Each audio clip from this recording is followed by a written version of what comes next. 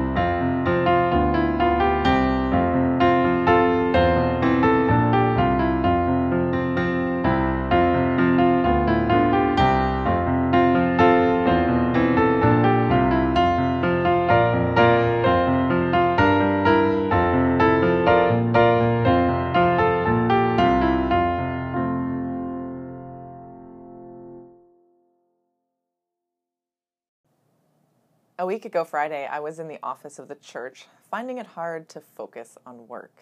I was refreshing news websites every few minutes, hoping to get an update. There was the expectation that it would be announced any minute. Our region was going into lockdown, and I just found it hard to focus on preparing for church services, not knowing what shape Advent and Christmas would take. Uncertainty is stressful, and anxieties about the future feel like they are at an all-time high. The pandemic, the economy, climate change, and more, there is a lot to be worried about. The future, precisely because it is unknown, often produces in us feelings of anxiety. Scrooge experiences this at a whole new level when he is visited by the ghost of Christmas yet to come, a spirit that gives Scrooge a frightening glimpse of his possible future. Unlike the first two spirits, this ghost is silent and somewhat menacing, a grim reaper figure who takes Scrooge on a grim tour of his own death, including scenes of strangers haggling over Scrooge's bedsheets and other possessions, showing no care or empathy for the deceased. The ghost takes Scrooge to visit the Cratchits, where Tiny Tim's stool is empty, and the family tries to celebrate his short life. The ghost ends his visit by taking Scrooge to a churchyard in which Scrooge comes face to face with his own gravestone. It's a disturbing wake-up call for Scrooge.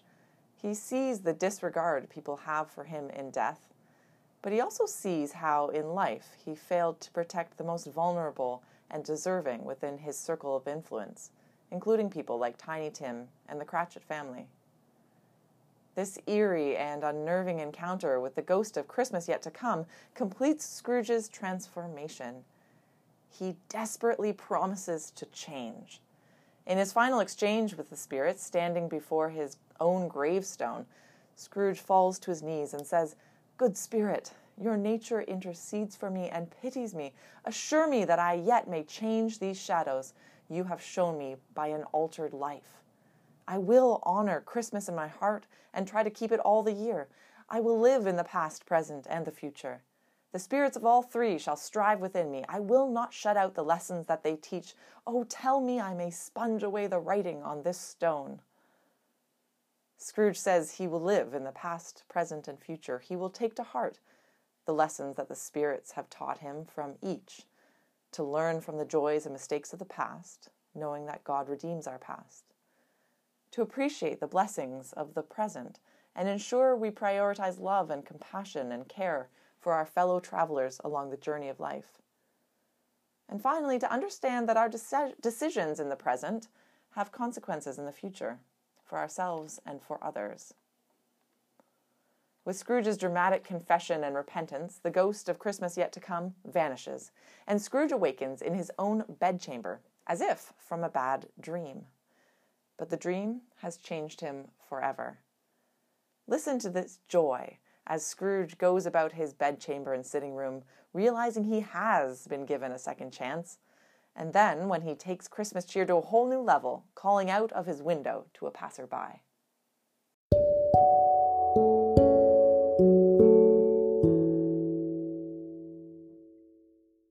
I will live in the past, the present, and the future. The spirits of all three shall strive within me.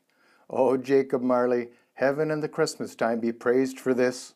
I say it on my knees, old Jacob, on my knees. They're here. I am here.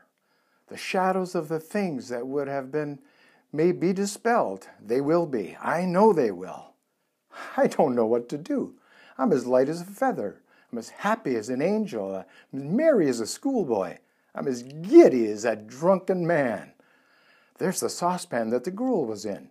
There's a door by which the ghost of Jacob Marley entered. There's a corner where the ghost of Christmas present sat.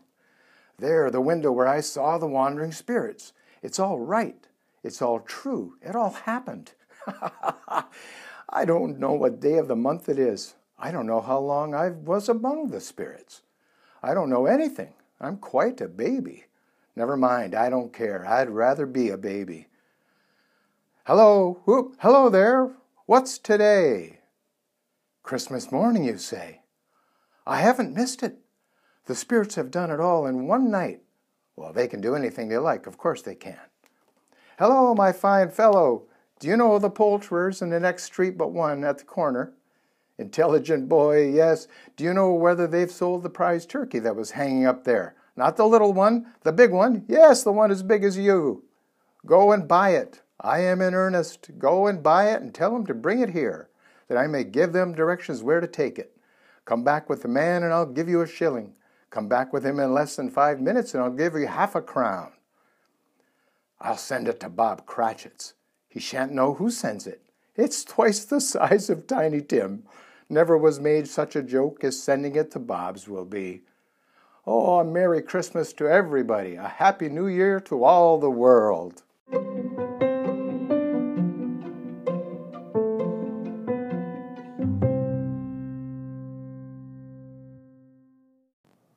Scrooge's dread and fear of the future have turned to great joy.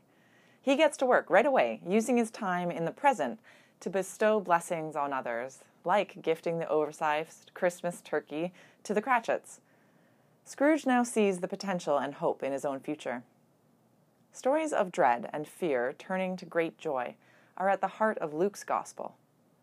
An angel appears to a young maiden, announcing she is favored, and in response, she is perplexed and afraid. The angel reassures her, "Don't be afraid, Mary, for you have found favor with God. And now you will conceive in your womb and bear a son, and you will name him Jesus." Mary answers God's call and accepts his will for her life. Pregnant, she later travels to visit her relative Elizabeth, who is also expecting, and as they greet each other, the joy is palpable. Elizabeth's baby leaps for joy in her womb upon hearing Mary's voice, and Mary sings with joy, praising God for what God is doing through her. "My soul magnifies the Lord, and my spirit rejoices in God my Savior, for he has looked with favor on the lowliness of his servant." God's good news similarly moves lowly shepherds from fear to great joy. Shepherds living in the fields, watching their flock by night, are visited by an angel of the Lord, a messenger. And the glory of the Lord shone around them, and they were terrified. But the angel said to them, "Do not be afraid. For see, I am bringing you good news of great joy for all the people. To you is born this day in the city of David a Savior, who is the Messiah, the Lord." The shepherds go in haste to find Mary and Joseph and the child lying in the manger. And Scripture says they returned to their fields with joy, glorifying and praising God for all that they had heard. At the conclusion of the Gospel of Luke, after Jesus has been crucified, the women who followed him went to his tomb to prepare his body for burial, only to find the tomb empty. They're grieving and perplexed and terrified as two heavenly messengers appear before them to announce the resurrection. Later that same day, Jesus appears to disciples on the road to Emmaus, and then in Jerusalem, where his followers had gathered together. Their initial terror turns to joy as the risen Christ speaks to them. Why are you frightened? And why do doubts arise in your hearts? Look at my hands and my feet. See that it is I myself. Scripture says that they experienced disbelief as well as wonder and joy upon seeing their Savior. Fear in the face of the empty tomb turns to joy in the presence of Christ. It is the pure joy of an unearned gift, graciously given. Throughout the season of Advent, we light candles on a wreath, symbolizing the gifts the Christ child brings, gifts of peace, hope, love, and on this final Sunday of Advent, joy. The joy of steadfast assurance that God is with us. God is with us yesterday, today, and always. Ours is a God of the past, present, and future. God came in the past in the person of Christ, born in a stable in Bethlehem.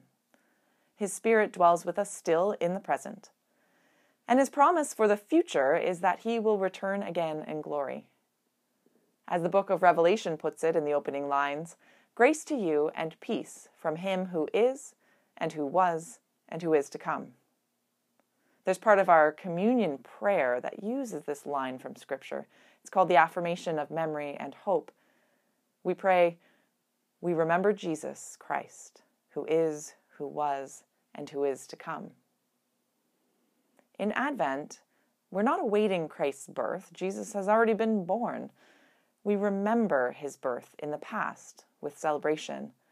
We rejoice that his Spirit resides with us in the present. And we pray in anticipation that he will complete in future the redeeming work he has already begun.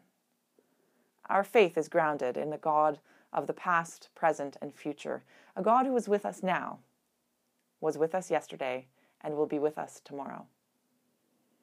And so we can face the uncertainty of our future with hope and even joy, because, as Matt Rawle writes, God loves us in the present, has forgiven us our pasts, and has given us purpose for the future, beginning today as servants to God and for each other. Through faith in Christ, our present, our past, and our future are held together in grace. Do not be afraid, the angel announces, for see, I am bringing you good news of great joy for all the people. To you is born this day in the city of David a Savior who is the Messiah, the Lord. And you know where to find him. In acts of generosity and compassion for those in need, in the living word of Scripture, in the witness and worship of the saints, in a lowly manger in Bethlehem, on the cross of Calvary. Look for him this Christmas, and trust that any fears you may have now will be turned to joy in the light of his presence. Amen.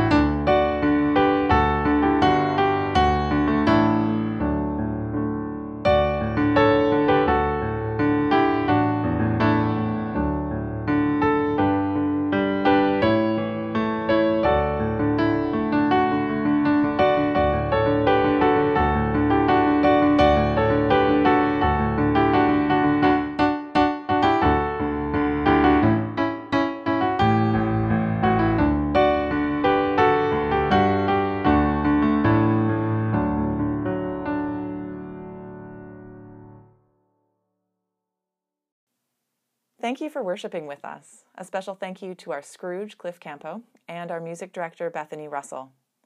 If you would like updates on the life and work of our congregation, please subscribe to this podcast, follow us on Facebook, and subscribe to our e-newsletter. Our Christmas Eve and December 27th services will be presented by video, posted to our YouTube channel in advance. As we head into these final days before Christmas, may the Lord bless you and keep you. May the Lord make his face to shine upon you and be gracious to you. May the Lord lift up his countenance upon you and give you peace. Amen.